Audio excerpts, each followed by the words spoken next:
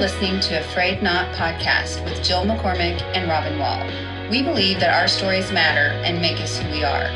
Every other week, we invite guests to join us and share their stories. Even though our stories have knots, we are not afraid. Our stories are frayed. They are not perfect. We believe the truth of our mess makes us stronger. We hope that God uses these stories to encourage and strengthen your faith as you trust in Him. Our theme verse is Colossians 1:17, which says, "And He is before all things, and in Him all things hold together, even our frayed knots."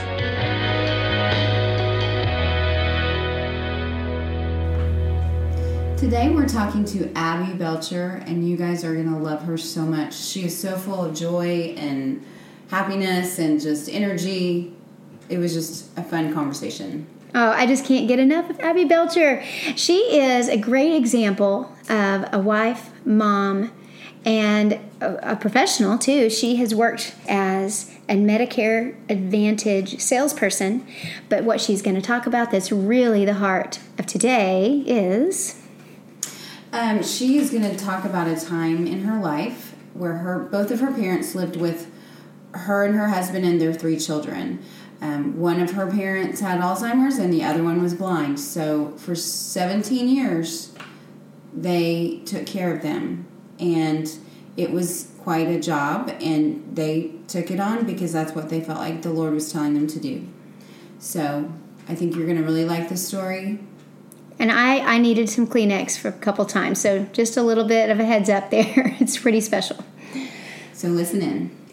Thanks so much for agreeing to do this with us today, Abbe. Thank you for having me. We have had you on our list for over a year. So, listeners, Jill and I are really excited that Abby's here, and this is great. We prayed that this would happen, and Abby's here to share her story, so thank you. Thank you so much. Well, thank you. And would you start with just introducing yourself to our listeners? Let them know who Abbe Belcher is. Sure. So my name is Abbe Belcher. I am married to David Belcher. We've been married for over 30 years.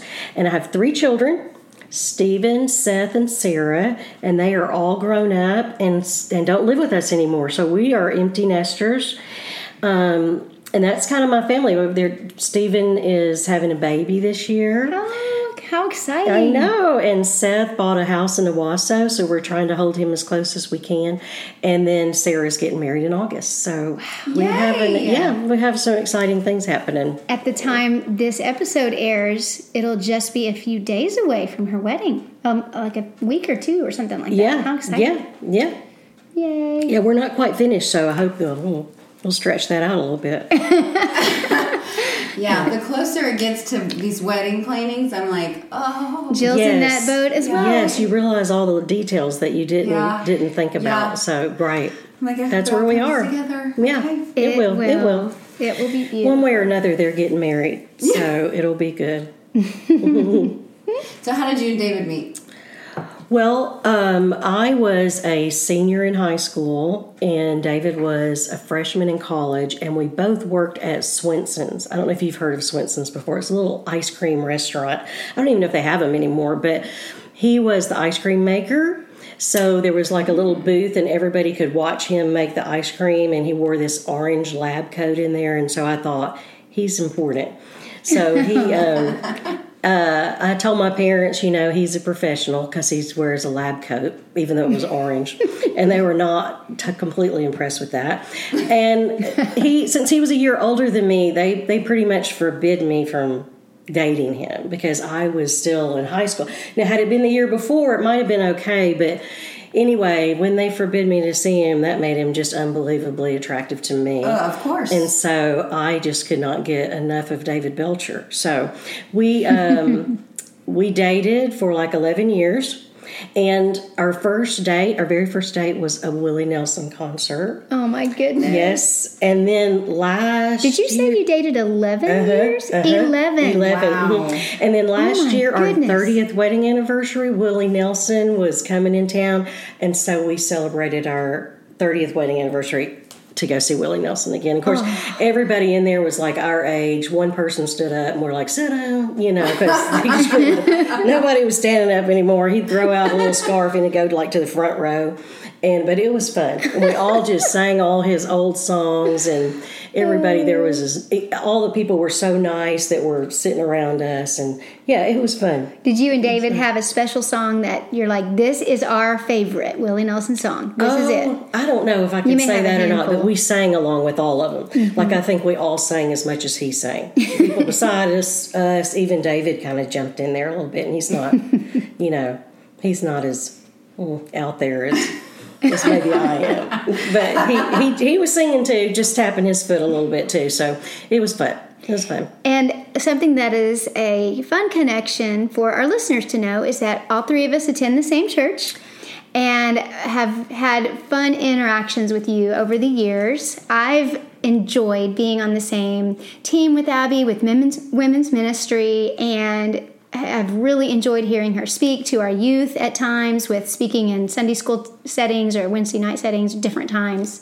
So I'm so grateful for how you've used your gifts in the church. But tell a little bit about how, as you have just been following the Lord, how He's just opened doors of just ministry for you. Like, you've worked with teenage girls, Sunday school. What other kinds of things?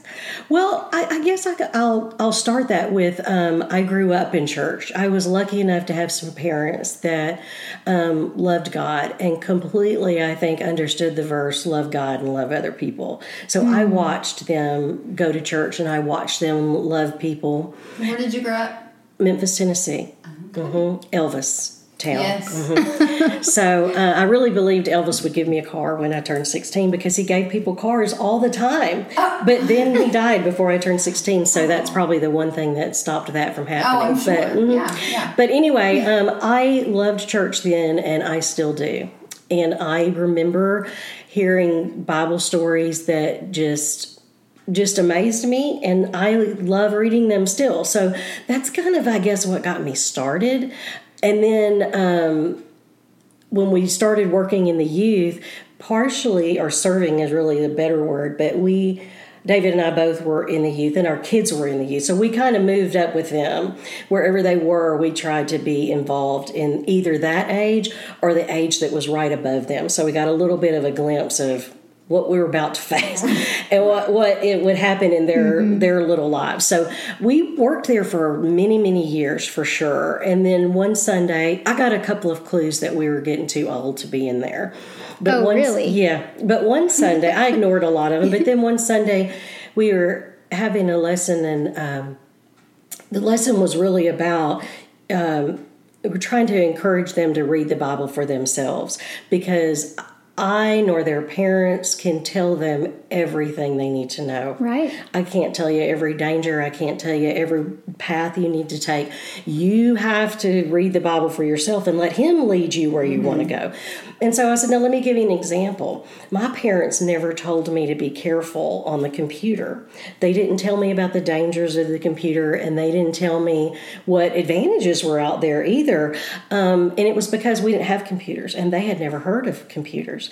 And so one person raises their hand and she says, did y'all have phones? And I went, oh, it's time for us to go. Because, yes, we did have phones. Do you think I'm that old? But then when we got home, David reminded me that we didn't really have the phones they have. We had a phone that was in the kitchen on the wall. With the long curly cord. Got 1.5 miles long cord. Yeah. But even so, even though it was long, your mother could hear what you were saying. And if you were talking about somebody or something you shouldn't be saying, then as soon as you got off the phone, you got a little dose of how would you feel if someone said that about you, and what does that look like, and why do you think God really cares for that? What if God said that about you somewhere? And so it was a different day and time for sure. So but we realized, okay, it's time for us to move forward. So now we go to adult Sunday school class. Yes, now she's one of my Sunday school. We go to the Sunday school class together. So Yay. So we and we face different things in there too, but always still the stories of the Bible I just think are so cool. I did go to a Christian high school, which I really think they tried hard to make the Bible boring. I do. I think they tried hard. Really? Because I did not enjoy those classes, but I loved church and go Sunday school and hearing the stories there. They were just put in a different light. There's for a me. disconnect there. Yeah. Because the Bible's not boring. No. And so... In fact, it's not even G-rated. Yeah, no, it is not. In fact, I would try to just weave in stories that would get my kids' attention at times. Mm-hmm. And so I think my boys might have been... They could have been in high school, but if they were, it was younger high school. And so we were talking about something came on the news about I don't even remember, but somebody did something at work and it wasn't good. And I said, now, who is that person that wanted their wife to dance naked maybe at a business party? Who was that? And my boys were on Eyes it. open. They were like, I don't know. Who was that? And I'm like, I'm not sure, but she didn't do it, I think. Is that right, David? And of course, David's like, I don't think she did. And I said, she didn't do it. She kind of got kicked to the curb, and then he got another, kind of like a bachelorette thing. Mm-hmm. And he's kind of giving out roses and stuff like that. And he finally picks one, and it turns out that later on, what happened, David? I can't remember, but it's something like he was Persian and she was Jewish, and they had just I don't know, something happened. He was gonna kill all the Jewish people until he realized his wife was Jewish. Who was that? And then I think one of them by that time was like, okay, all right, we know who it is. It's Esther. So just stories like that very to get tricky, their Mom. attention, so that partially to so they would love them too. Side note, listeners, if you were hanging on every word of that, you can read the true story in the book of Esther in your Bible. Yes. And it's all exactly like Abby just said, but she said it in a more 2021 kind of slang. So. Well, and if you also want to read about it or celebrate, it's usually in March, I think, when Purim is, and they celebrate, and you can actually eat lots of carbs. So, okay. Lots of carbs. We like carbs. Yeah, so if you want to do that, and I thought, if the Bible says, then we should eat them, right? I mean, right. It talks about bread. all the time. Exactly, and they celebrate, so that's a good holiday for us. Mm-hmm. But anyway, we tried to get some stories in there that they'd be interested in, so that they too would go, wow, he's so cool, which he is. So, But anyway. Do you remember a specific moment that you asked Jesus to be your Lord and Savior, or do you feel like that was just so young? I was so young in my childhood, I don't remember. What was your experience with Jesus? That's a good question, because I do remember, and I was 9 years old. And I will say that I think to the capacity that a 9-year-old can understand what you're doing, I understood that. To the capacity that I understand what God is to me today, that wasn't even close. So, yes, I was 9 years old, and I remember talking to my parents about it, and that's what I wanted to do. And so they talked me through and talked to me about what it meant. And I remember that, but I will also say that when, there were also turning points in my life where I went, oh, wow, that you are who you say you are, even though I believed. But when I had my first child, that's when I really went, is that how much you love me? Are you serious that you love me that much? Because I'd never even had the capacity to love. I mean, I loved my parents and I loved other people and I loved David, but that's the kind of love that can't be described, your mother's love, and wanting to protect and wanting the best for them and hurting when you see them go a different direction or whatever. That's when I got another dose of, this is how much, this is how much I love you. And it wasn't even so much that I accept, or I want to serve you, which I did want to serve God, but it was a realization that you are who you say you are, whether I accept it or not. And I want to come under your umbrella of just love and protection, and I want to be with you as much as I can. I want to talk to you. I want to build a relationship with you, and you're the one I come to when I'm sad and the one I come to when I'm glad. You the first. And that's kind of what what I've always done, since I was 9. But I didn't quite understand everything I do now. Right. But I still don't understand everything there's to understand. But I understand enough to know that he's totally worth it. And I'm really the one that's not worth it. And so I am grateful that he came and died for me and still loves me every time I'm not there. When he says, Abby, I want you to go right. And I go, let me just go left. Let me just do that. Let me just show you that left is fine. I heard you, but let me show you here. That he still lovingly takes me right back in, and he's right there with me. It's just, it's hard because it's something that it's hard to describe. The deeper it gets, the harder it is to describe all that he is to me. Oh, that's good. But even like this week, he gives you new insight all the time. Even this week, I was doing my Bible study, and it talked about, I was in Kings, and it talked about this king walked in the way of his father, and he walked in the way of his father, and so I texted Stephen, who of course is having a baby, as I mentioned earlier, in August, and I'm like, all these people walked in the way of their father, and you have got to know how important a father is, because no matter what you say or do, they're going to walk in your ways, most likely. And so, you know what? You got to make sure you're walking in the way of your father, so that they'll see who he is through you, and they'll want it. Sometimes people are like, I see a lot, and I don't want that. Well, I think when people really do get a glimpse of who he is, they want it. Yes. Oh, that's really, really beautiful. Do you happen to be doing the Bible study? No, I'm doing Elijah. Oh, okay. Because Robin and I do the Bible recap, and we happen to be in Kings right now. Oh, right cool. now. Cool. And reading the words that you just talked about. Oh, cool. Isn't that nice? Yes. And it's funny, too, how, you can read something one day or 1 year, and it means something to you, and then the next year you're like, oh, wow, this means something completely different to me, and I got to talk to Stephen about it, that your kids are going to walk in your ways. And God has shown us that over and over, good kings and bad kings, and we want to walk in his ways, and make sure that's where you are, because you and I all know that I might do some things, and if I fall in a hole, that's okay. It'll hurt me, and I'll get scraped up, and I'm going to climb back out, but I won't want my kids to fall in a hole. Oh, isn't that so true? Yeah. I want them to just have an easy life, which I know they're not going to, and I know that they haven't, but, that's what you want for them. Yes. You want it to be. But then you get stronger when things are hard, and you just watch them grow up, And like we've just been talking about, these things, these truths in the Bible that you see at the right moment, that is like a spiritual highlighter, that you just needed it today, or this was a special verse to encourage this moment. The Bible is always fresh and new.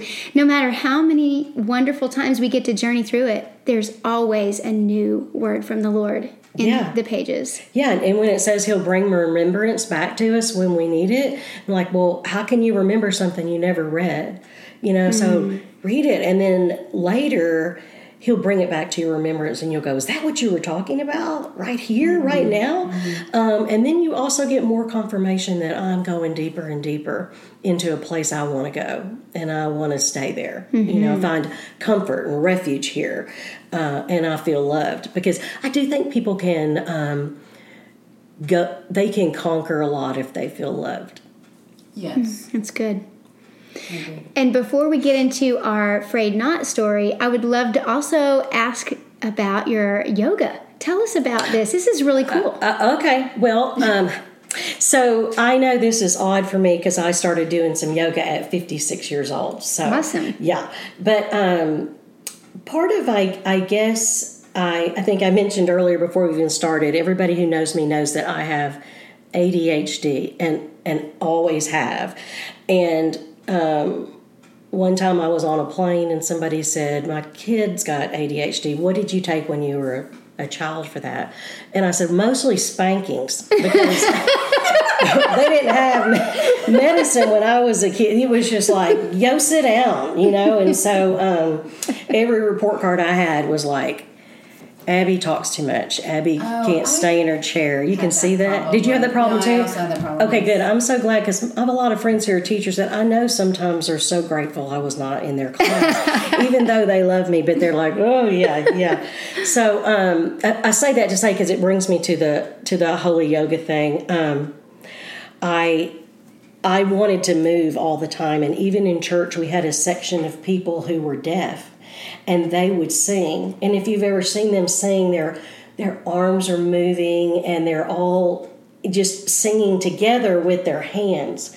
And I'd be like, Mom, why can't I go over there with that cool group, right? And she's like, yeah, but it's okay. I want to go. No, you need to stay here and be still, right? Like there have been times in my life where I went to certain churches where the only thing we really were allowed to do was a potluck. So I couldn't go. But I learn and worship moving, right? So if I'm at home by myself, I can sing and worship and move all over the place. And God loves me and He knows me. And I have come to the place that I realize that even though every report card I ever had a horrible conduct grade on it, that God made me this way. And I know I need to curb that I talk too much at times. But at the same time, every job I've ever had involved a lot of moving and a lot of talking. And so I have just realized this is what He made me for. Everything since my first job in college and moving forward. And so when I did discover, some people at church invited me to go, and I discovered that I loved the movement. And I will say people do different things in yoga and have different beliefs in yoga. I think when I went first was because Chris said, you need to get out of don't just come to church, be out with people who are different than you. And I've met some of the most fabulous people there, and I've loved practicing with them. And so then I went through holy yoga teacher training. And they showed you some ways to move and worship at the same time. And for me, it is absolutely perfect. And I miss it if I am not able to do it. So there is a devotion when we go, and then there's Christian music playing when we do. But you're mainly just on your own mat, following directions, and worshiping and talking to God while you're doing those things, and stretching and lengthening places you didn't know you had or you forgot you had them, and letting God stretch and lengthen what He wants to do in you at the same time. It's just been really moving for me to do that. So I teach that every Sunday at 2:00. Well, I am going to come and try your class with you. You're welcome to come. I love to do things like that. Yeah, you're welcome to come. It's Sunday at 2:00, and depending on when somebody hears this, you might check the schedule. But right now, it's Sunday at 2:00, and if it says Holy Yoga on it, it's free. So just feel free. And it's at which facility? It's at Midtown Yoga, Owasso, and yeah, there's a whole schedule online if you look there, but you'll see. I'm going to be checking that out. Some ladies at church helped me through when I was doing my training. They would come and let me teach, and then they would kind of go through the lessons and stuff. So we've been doing it for a little while, and it's good. And it's really, if people want to come, that's great. And if they don't, that's great too. Just whatever people want to do. If we can worship, I'm in. Right. Yeah. Okay, so let's talk a little bit about your growing up and your family, because I know your Frayed knot has a lot to do with that. Yeah, okay. Like I said before, or maybe I didn't, but my parents were like Best Parents Award. And I love it when people think their parents are the best, because I'm like, well, they're probably not, because mine were the best. But I do like it when people love their parents, you know. So they were fantastic parents. My father was just the funniest person ever. Is he where you get your sense of humor? Well, he was funnier than I've ever thought about being. But if we were home, we were laughing. And he was kind and loving.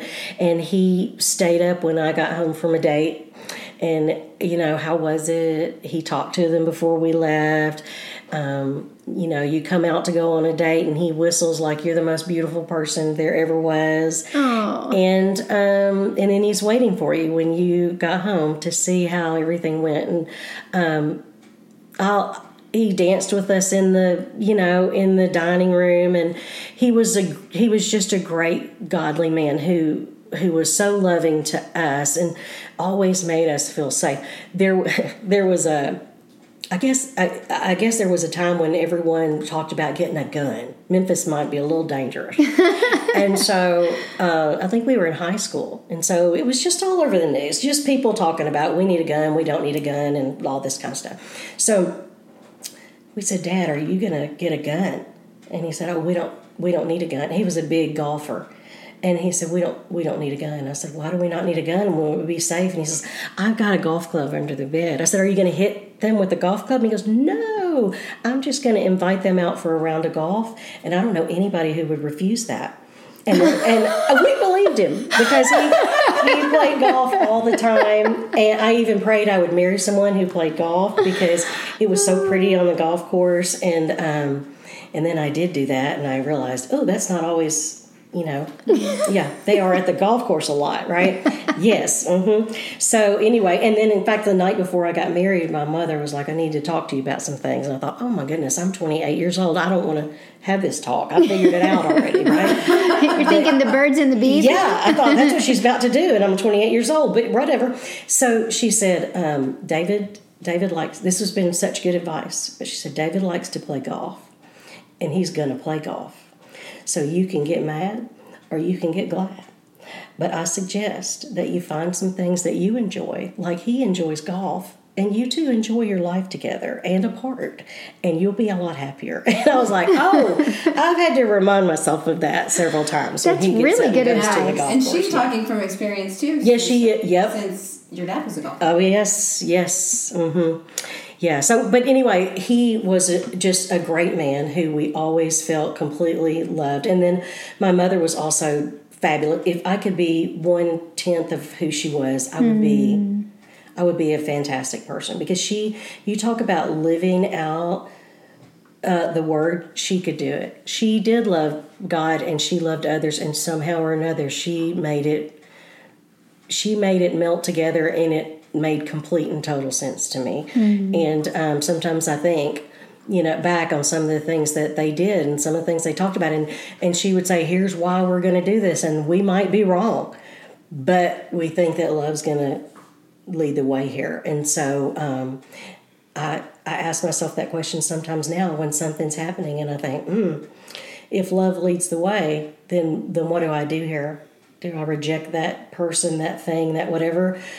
Or does love lead the way? Where's the line here? And, it seems like the line gets different over the years. But when you love God and love others, I think that's where it starts and that's where it ends, basically. Mm-hmm. So anyway, that's about my parents. They were fabulous. My mother was just as smart as she could be, and she was an accountant, and I loved accounting too, and I wanted to major in accounting, and my parents both said, we think that you will not do well in any job that you're required to sit still and not talk. That's a lot of moving and talking. Yes, and so they didn't forbid me to not major in accounting, but they did say that we think that's probably not the best major for you. And so I didn't major in accounting. I minored in accounting because I liked it, but they could not have been more right about that as well. So I would look to her even when she passed away. I think I called Chris and I said, well, I need to ask you a question. For people who don't know, Chris is our pastor, so I need to ask you a question because I cannot talk to the greatest theologian I know, so I'm going to come to you because you're the second. And it was like, okay, is that because my mother could tell you about the Bible and she could put it into everyday situations like no other. And so when she was gone, I lost that. It's a beautiful compliment to give your mom. Oh, and she deserves it. And I guess that's really my afraid not, the place I don't want to go. Mm-hmm. And that is that we had this completely loving family, but one day my father began to not just forget things, but put things in the wrong place. And it was a little alarming, but when you're in the middle of it, you kind of deny, you just get into denial. Sometimes now I'll even still be in denial and then go, Abby, he was textbook Alzheimer's. And then my mother was blind. So it wasn't blind from birth, but she had diabetes. And so after years and years of having diabetes, it affected her eyes. So we had a father with Alzheimer's, a mother who was going blind, 3 kids in diapers, and we packed up and moved to Oklahoma. So actually we moved to Texas first. And where were you coming from? Tennessee. Okay. Memphis, Tennessee. Right. Okay, so I'm you're from Memphis, Tennessee, Okay. and then we moved to Texas.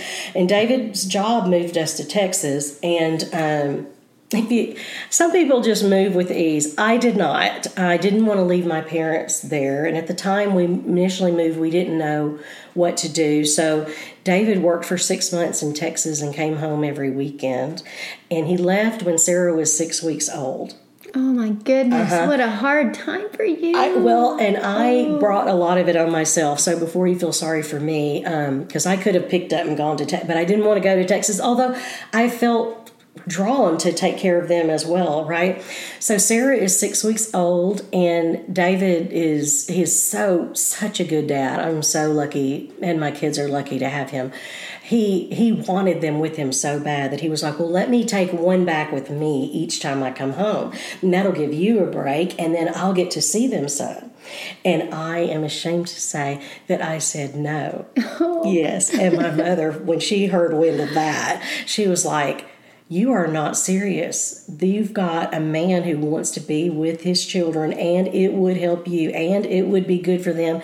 And you said no? Is that what you're saying to me? And she never said, here's what you're going to do, but she would say she was brilliant at helping you figure out what you needed to do. Mm-hmm. And then about 2 years later, you'd think, I think she tricked me. I'm not sure.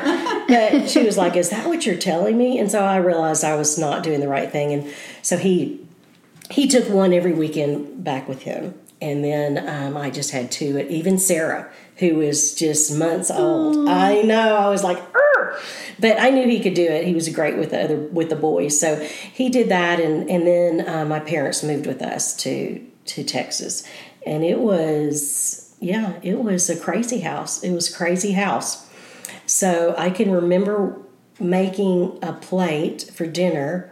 You couldn't take everything to the table because no one but David and I could get their own food, right? Oh, wow. So we would line the plates up on the counter, and I would just assembly line, make all the plates, and I'd always make one extra plate because something would happen to one of them. So it would either break or somebody would stick their finger in it or something would happen. And so... so we always made one extra plate because something always happened to it. I don't think did we go, look, we've got one we can save for later. No, we didn't have that. So even if we brought the plates over, we got to where we brought the plates over and we would say the blessing. And one time we said the blessing and Seth started crying. And we're like, why are you crying? He's like, Papa's ate my food, while we were having our little blessing. And so I felt so bad because I knew that he didn't know and Seth didn't know. And so little things like that, besides the fact that you were just exhausted, were sometimes painful. That this man that made you feel like you were his everything didn't know who you were anymore. And he didn't know who any of us were. And so therefore he was scared. And I didn't get into details with other people about it, not just because I didn't have time, which I did not, because you're busy doing these other things. Survival mode. You're definitely in survival mode. And I also wanted to honor them and not say anything that I would not want said about me, even if I didn't think anything of it. If they would think something of it, I didn't want to embarrass them. I just thought this is be my way of honoring my mother, my father. So, now, do you have siblings? I do. I have one sister who's also fabulously fantastic. And you know how you have families who disagree and can't argue or can't come to a conclusion. She was never like that. The reason my parents came to live with us is because we had our 3 kids, and Dad did seem to love them a lot, and he had a good time when they was with them, and we thought it was better for him. And so that was good too, because my parents didn't have to choose between either one of us. All of us were like, wherever he'll do better, go there, and we're good with it. But she was always more fun than me. She would come into town, and I was a little fearful that something's going to happen. So, Dad, don't do anything. You just sit in that chair. Don't get up, anything.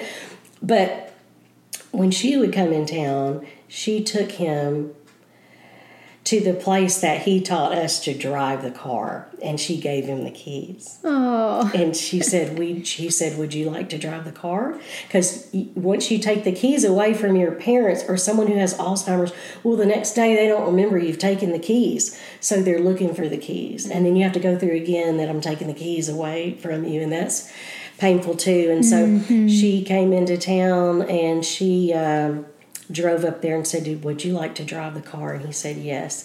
And she said, we just drove until she said, I'm done. And then she got back out on the street. It was back behind a school, and school was out. And, but she was more fun than me. She would do stuff like that with him. And I learned a lot from taking care of someone with Alzheimer's, because at first I thought, I'm going to have my job, and I'm going to be a mom, and I'm going to be a wife, but I'm going to be a good daughter, and I'm going to take care of them myself. And you really cannot do that. So it took a while for me to accept that was true, but once I realized I need to be the facilitator of their care and not their 100% caregiver, you're still exhausted. There's still plenty to do. You're still exhausted, and you still just want them, to be happy. So I can remember Stephen would go in, because the doctor told us to throw a big beach ball, throw this beach ball to him, play games with him, and it may help his cognitive function, and it may not. But Stephen would come in, and he would play with him with this beach ball, because Stephen was young. And then, of course, Seth would come in, and my dad would go, who is that? Which Seth thought was funny, and my mother and I would start crying, because we're like, it's Seth, and he was just in here. But Seth thought it was a hoot, because he thought he was joking with him, And then when Sarah was born, he kind of alternated. He thought she was either me or my sister, and so that was sweet, because he'd sort of be like, to me, he'd sort of be like, yeah, whoever you are, but this is Abby, or this is Valerie. And so he didn't want anyone to hurt her, or he wanted to watch out for her and stuff like that. And so that was sweet, but also painful, because you're like, that's not me, and that's not Valerie. And also that comes along with it is a little fear. I would try to go by my parents' house, and when, because I was grown, this is in Memphis, I would try to go by the house and just take him out for a little while, let my mom maybe sleep a little bit. And they always they knew where all the coupons were for like senior night here, there, and whatever. So I'd be like, where do we have coupons tonight, Dad? Because I can't go get the discount unless you go with me. And so he would go with me, he'd get in the car, and we would go. And so one night we went someplace, and I said, I'm going to stop and get gas. And I grew up in a time where you went to get gas, and about 4 people ran out and put your gas in and washed your windshield, all of that. And that had stopped for years. It wasn't happening. But my father always got my gas, all of us. Every night he would be, who needs gas? My mother, my sister, or me? And he'd go fill up all the cars that needed gas. And so we paid for it, mind you, because when we got old enough. But he did. So he got out of the car, and he started putting the gas in. And I said, thank you, Dad, for putting my gas in. I really hate putting gas in the car. And to this day, I still hate putting gas in the car, because I just didn't really ever have to do it, right? And I do run out of gas a couple of times a year. Oh, no. But anyway, that's another story, not this one. And there's more than one. But anyway, that's not important right now. But I said, I hate putting gas in the car. And he said, yeah, I do too. One time I was putting gas in the car, and the ground just opened up and just swallowed me in there. And that hurt me too, because this is just something that his brain was not working right. And this is something that he really thought happened. And it's got to be fearful to live like that. And you don't want him to be scared. And this is so weird. I love my parents so much, as a lot of people do. I worried how they would die. This is so weird. I didn't want them to hurt. I just let them just go when they... But instead of worrying about how they would die, I started worrying about how in the world are they going to live. And there was a time when my dad still drove. And my mother was so sharp, even though she couldn't see, she would know where they were. And she would say, you need to take a right up here. When you get to the light, you need to take a left. Because he would not know his bearings. And she could not see, but she could remember where the streets and the lights and all that was. And so they almost functioned like one person. And, so they were something else. But I would skip that whole part if I could. And yet, all three of my children are not really afraid to talk to people who are old. I'll say old. And they know that there's some wisdom there that they're actually interested in. And that has really paid off, not just in their lives, but when they got their first jobs, they started working with people that were a lot older than them, and they were able to not be intimidated or anything. Not intimidated, and they were able to accept what they had to give, and they just had a way about them to also give back to the person who wasn't able to accept what somebody else was bringing in just because they didn't understand it. You've got these generations that are way apart, and it worked out good for them. And I just wonder sometimes if that is what God had in store for them to learn. And some things you can't learn any other way except being in it. And it may not be fun, but I'm not one of those who thinks that God causes things to happen, but I definitely think he can take something and make it good. Or for your, beauty from ashes. And I think he did that for them. When my father died at his funeral, the pastor who was their pastor came up to me and said, I've never, ever had a service where I had so many calls and stories about good things about someone as I had with your dad. And he goes, I had to pick and choose the things that I want to say and talk about because they're all just fantastic stories, and I don't know if there's anybody like him. And I'm like, well, of course that's the way I feel, right? Because he's my dad. But my parents were also fabulous to David. I think at one point, even though it started out where they forbid me to see him, by the time we got married, they were his parents too. And he thought of them as his parents. And so I think because he did when they came to live with us, and that was tough on him as well, had to be, right? He was ready, and he loved them as much, and they loved him just like they loved my sister and I. And so, it was a hard time, but I did learn that I couldn't do all of their care. I would say that. When you ask about if there's a tip for somebody, if one of their parents has Alzheimer's, you have to you cannot take care of them all by yourself. You Did you will end have up to get hiring like home health people to come in? Well, we started out and took him to, when this was in Texas, and we took him to an adult daycare they had there. And that did end up the people there were so fabulous. He was vice president of the company that he worked for. And so one day I went in to pick him up, and I couldn't find him. And I went to the office to see if they knew where he was. And he was sitting at the director's desk, okay? And she's sitting over at a little card table. And not a card table, like a TV tray.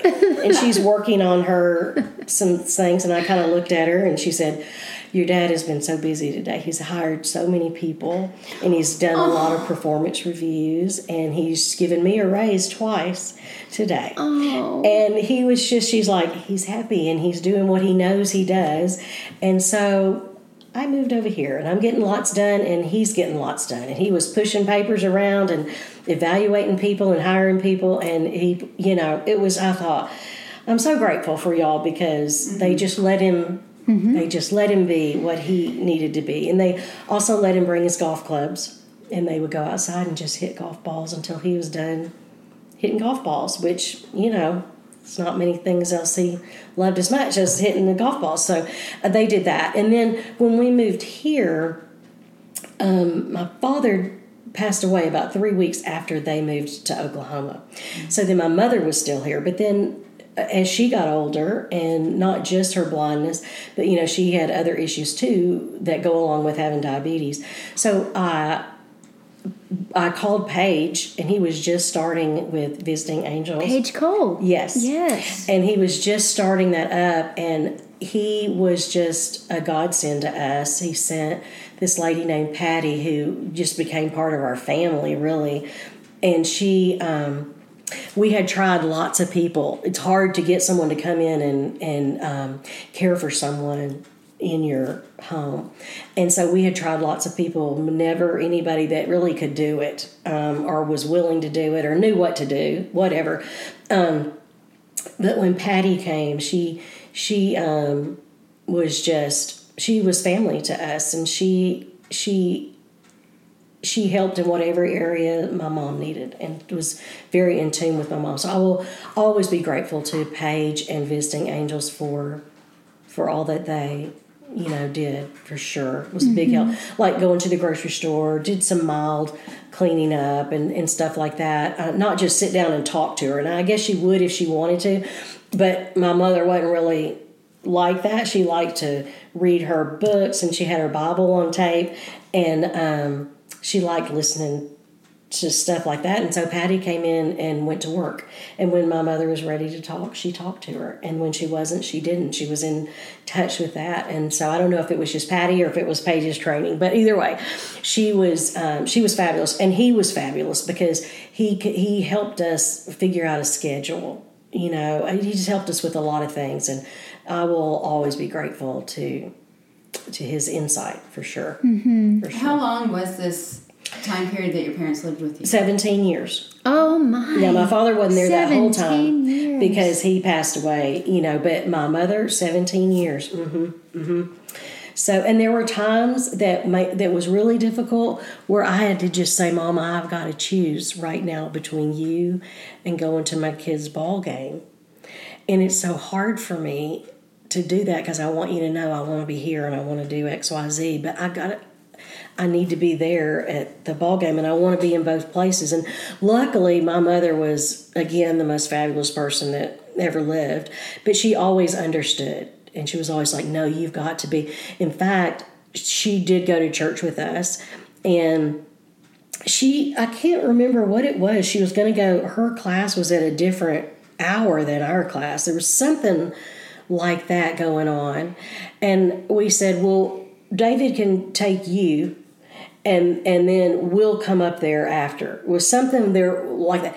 And my mother's like, no, we're not doing that because we're going to go to church as a family. And if you can't go to church as a family, then I'll stay here. But I'm not going to keep y'all from going to church as a family together because that's what you need to do. Now, this is somebody who is stuck at home in a new place and has no friends there, who probably desperately wanted to go to church, but she was willing to give it up if it meant that we wouldn't all be able to go together. And that's kind of just how she was. And so I will say, when some people will say, how do y'all live together? You're so nice for letting your parents live with you.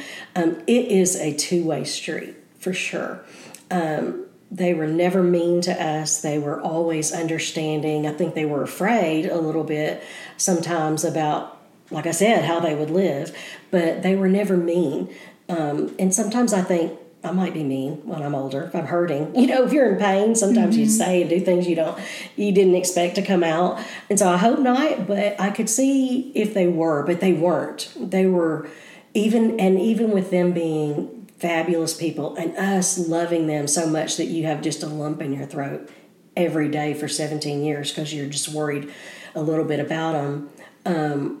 Even with that, it's still exhausting for them and for you, So if somebody out there has a parent that needs some help, I would say to them, don't try to do it all by yourself, because I remember telling David one day, I feel like a terrible daughter, a terrible wife, a terrible mother, and a terrible employee because I feel like I don't do everything to its fullest. And you were just spread so thin between all of those people that needed you. But then my mother used to say I'd walk into her apartment and I'd just plop down and I'm just so tired, Mom, and, it's so loud in there, blah, blah, blah, blah. And she goes, well, she would say, it could be worse. There could be no noise, and there'd be nothing to be tired about because there'd be no one in your life. And I'm like, oh, that is worse. Let me get back in there and jump back in the middle of it, because it really is true. And so sometimes the things that exhaust you end up being some of the greatest things in your life, So they definitely were two of the greatest things in my life. And my sister, too. Just a fabulous family, which makes me think, and I don't know who said this one time, but this is what spurred me on to go to mission trips and stuff sometimes. What if you weren't born there? What if you were born into a family who never knew about God? Not only didn't know it because they weren't told, but they didn't see it, and so therefore they didn't understand it. Because you can hear and not understand, and you can see and not really know.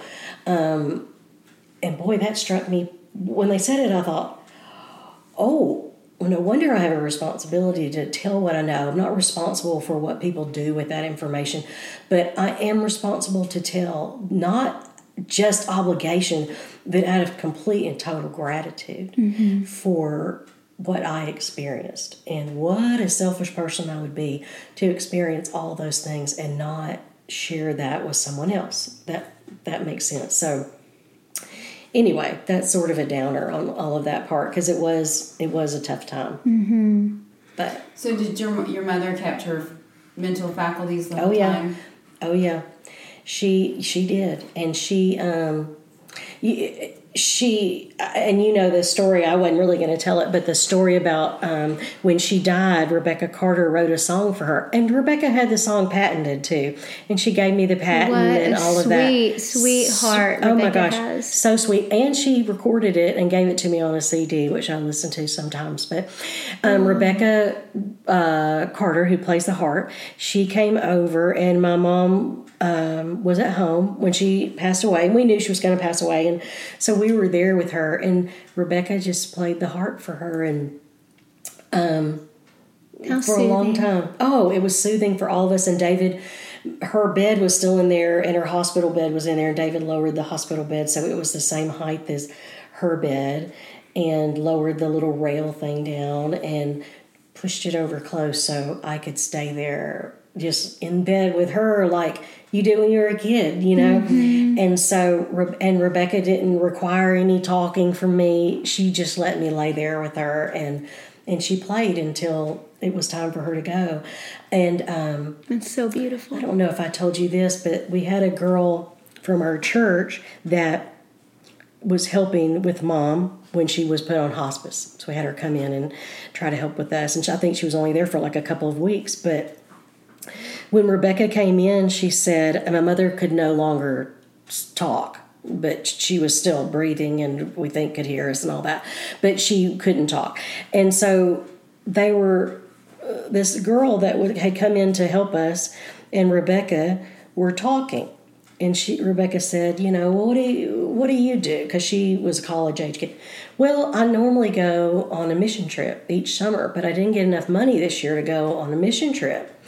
And she said, so Rebecca asked her some questions about the mission trip, and she said, well, you can go online and look. They've already gone and come back, and you can go online and you can see some of the stuff we did and where we went and all that stuff, and you'll know exactly the right pictures because they all have on these orange shoes.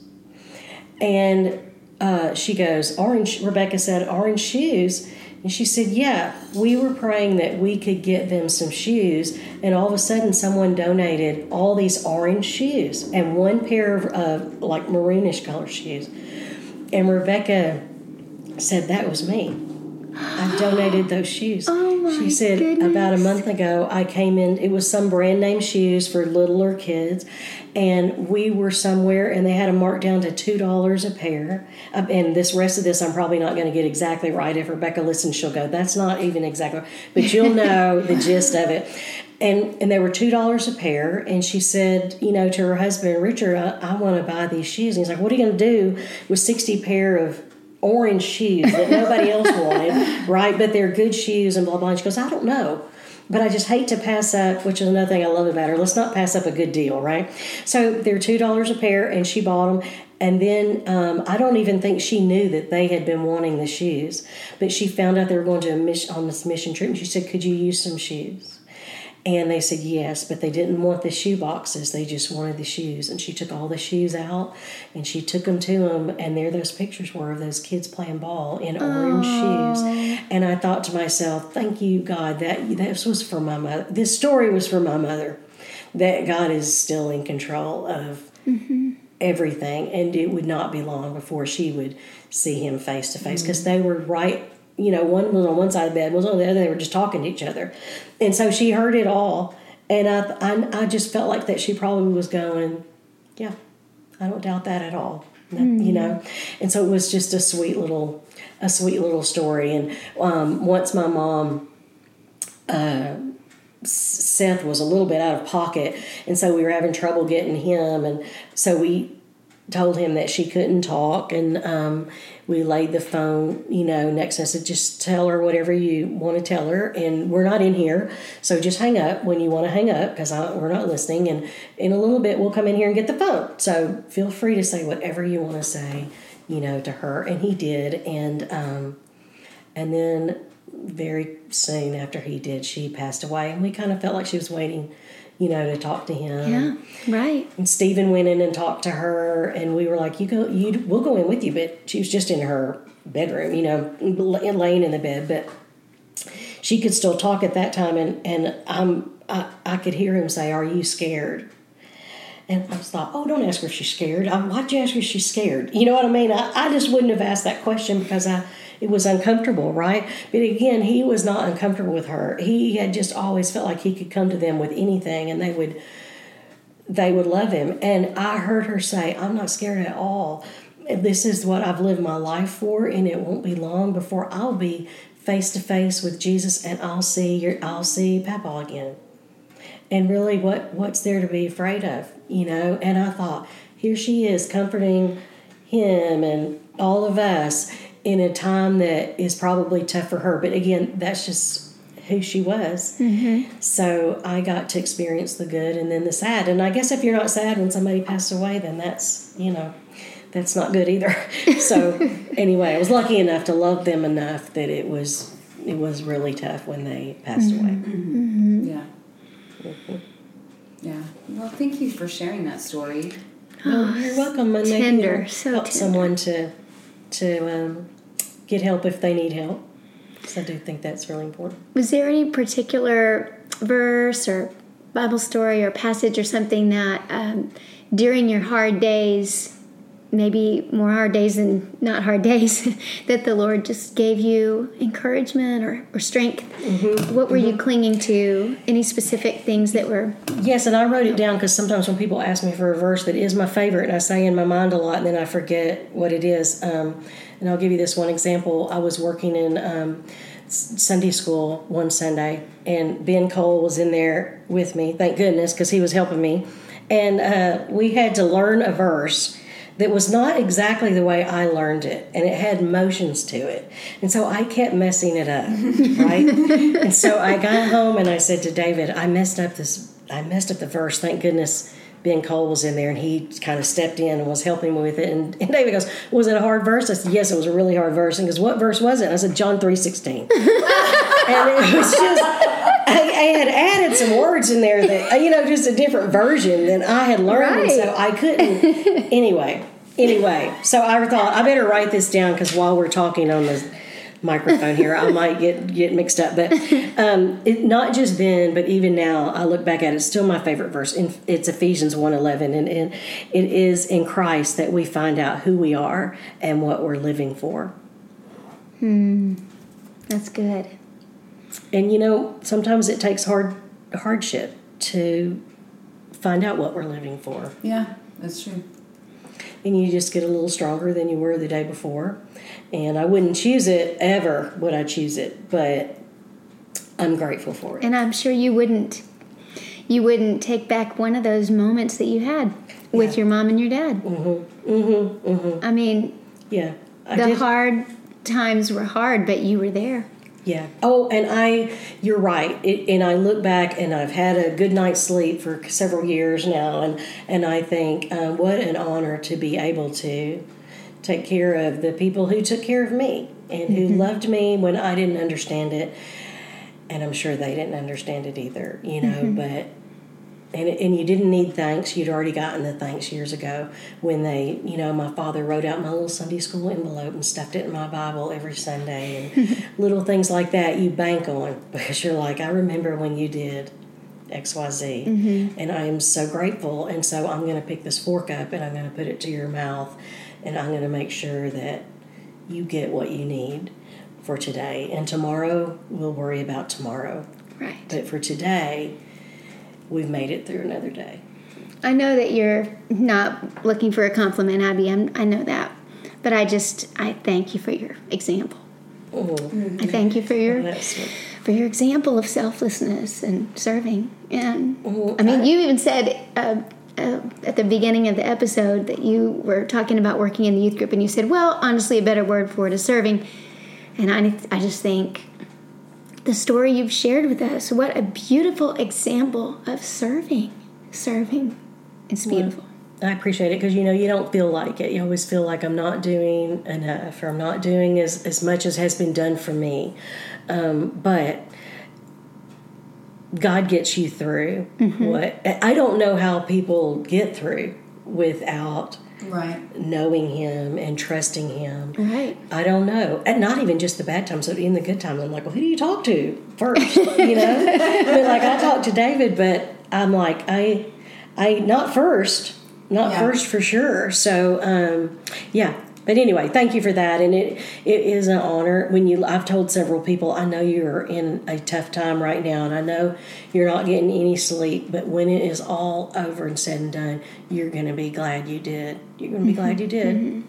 And I am glad. I don't really see it as selfless, but I just saw it as a loving opportunity, to show some love that they had showed me.